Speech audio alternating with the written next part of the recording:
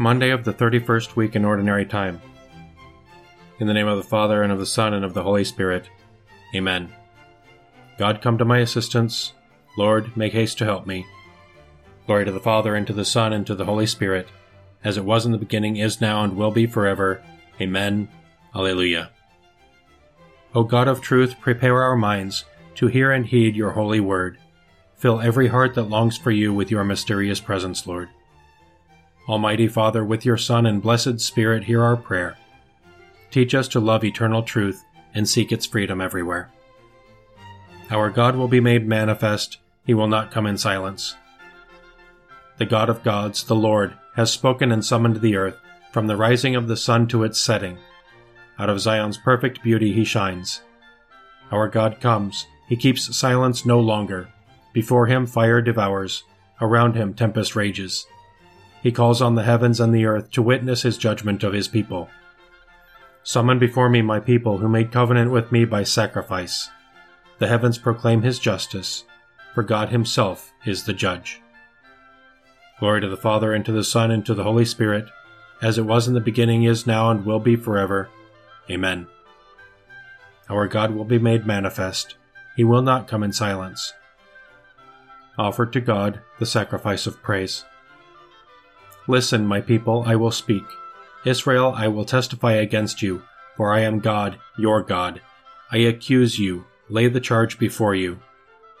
I find no fault with your sacrifices. Your offerings are always before me. I do not ask more bullocks from your farms, nor goats from among your herds. For I own all the beasts of the forest, beasts in their thousands on my hills. I know all the birds in the sky, all that moves in the field belongs to me. Were I hungry, I would not tell you, for I own the world and all it holds. Do you think I eat the flesh of bulls or drink the blood of goats? Pay your sacrifice of thanksgiving to God, and render him your votive offerings. Call on me in the day of distress. I will free you, and you shall honor me. Glory to the Father, and to the Son, and to the Holy Spirit, as it was in the beginning, is now, and will be forever. Amen. Offer to God the sacrifice of praise. I want a loving heart more than sacrifice, knowledge of my ways more than holocausts. But God says to the wicked, "But how can you recite my commandments and take my covenant on your lips, you who despise my law and throw my words to the winds? You who see a thief and go with him, who throw in your lot with adulterers, who unbridle your mouth for evil, and whose tongue is plotting crime? You who sit and malign your brother and slander your own mother's son. You do this, and I should keep silence? Do you think that I am like you? Mark this, you who never think of God, lest I seize you and you cannot escape. A sacrifice of thanksgiving honors me, and I will show God's salvation to the upright." Glory to the Father, and to the Son, and to the Holy Spirit, as it was in the beginning, is now, and will be forever. Amen. Father, accept us as a sacrifice of praise, so that we may go through life unburdened by sin, walking in the way of salvation, and always giving thanks to you. I want a loving heart more than sacrifice, knowledge of my ways more than holocausts. Listen, my people, and I will speak. I am the Lord your God. A reading from the first book of Maccabees. King Antiochus wrote to his whole kingdom that all should be one people, each abandoning his particular customs. All the Gentiles conformed to the command of the king, and many Israelites were in favor of his religion. They sacrificed to idols and profaned the Sabbath.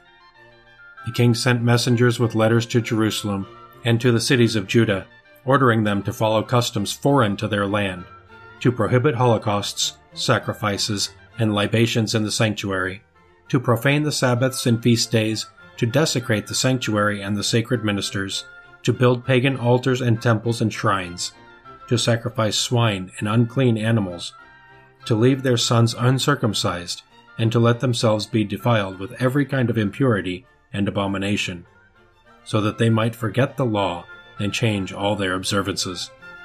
Whoever refused to act according to the command of the king should be put to death. Such were the orders he published throughout his kingdom. He appointed inspectors over all the people, and he ordered the cities of Judah to offer sacrifices, each city in turn. Many of the people, those who abandoned the law, joined them and committed evil in the land.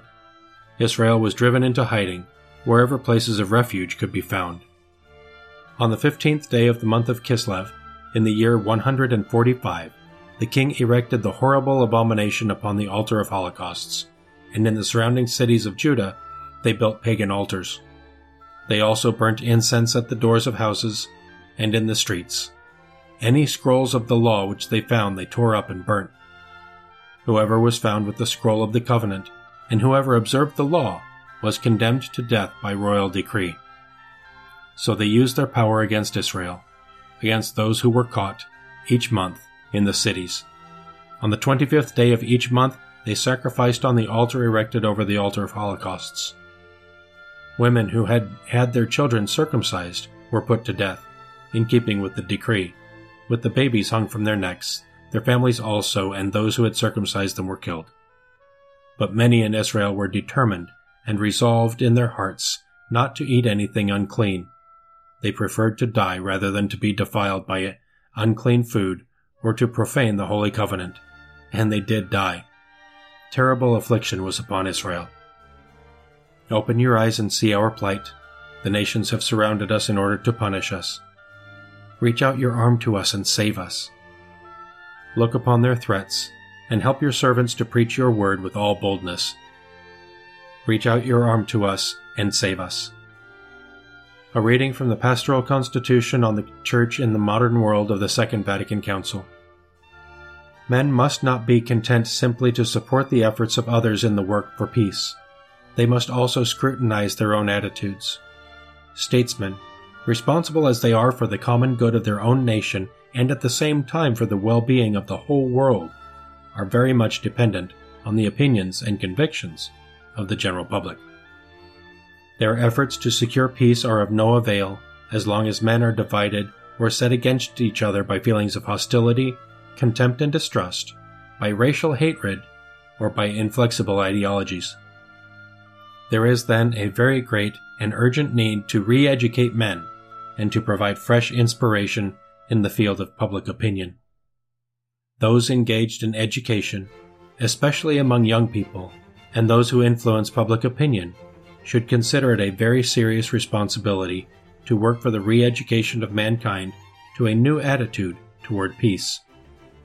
We must all undergo a change of heart. We must look out on the world and see the tasks that we can all do together to promote the well-being of the family of man. We must not be misled by a false sense of hope. Unless antagonism and hatred are abandoned, unless binding and honest agreements are concluded, safeguarding universal peace in the future, mankind, already in grave peril, may well face, in spite of its marvelous advance in knowledge, that day of disaster when it knows no other peace than the awful peace of death. In saying this, however, the Church of Christ, living as it does in the midst of these anxious times, continues unwaveringly in hope. Time and again, in season and out of season, it seeks to proclaim to our age the message of the Apostle. Now is the hour of God's favor, the hour for a change of heart. Now is the day of salvation. To build peace, the causes of human discord, which feed the fires of war, must first be eliminated, and among these especially, the violations of justice. Many of these causes are due to gross economic inequality and delay in providing necessary remedies. Others arise from a spirit of domination and from a contempt for others, and, among more fundamental causes, from human envy, distrust, pride, and other forms of selfishness. Since man cannot bear so many violations of due order, the result is that, even when war does not rage, the world is constantly plagued by human conflict and acts of violence. The same evils are also found in relations between nations. It is therefore absolutely necessary that international institutions should cooperate more effectively, more resolutely, and with greater coordination of effort, in order to overcome or prevent these evils, and to check unbridled acts of violence.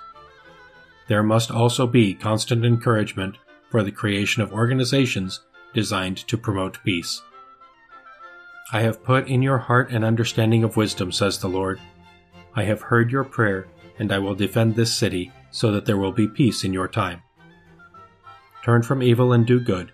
Seek peace and pursue it, so that there will be peace in your time. Let us pray. God of power and mercy, only with your help can we offer you fitting service and praise. May we live the faith we profess and trust your promise of eternal life. Grant this through our Lord Jesus Christ, your Son, who lives and reigns with you and the Holy Spirit, one God, forever and ever. Amen. Let us praise the Lord and give him thanks.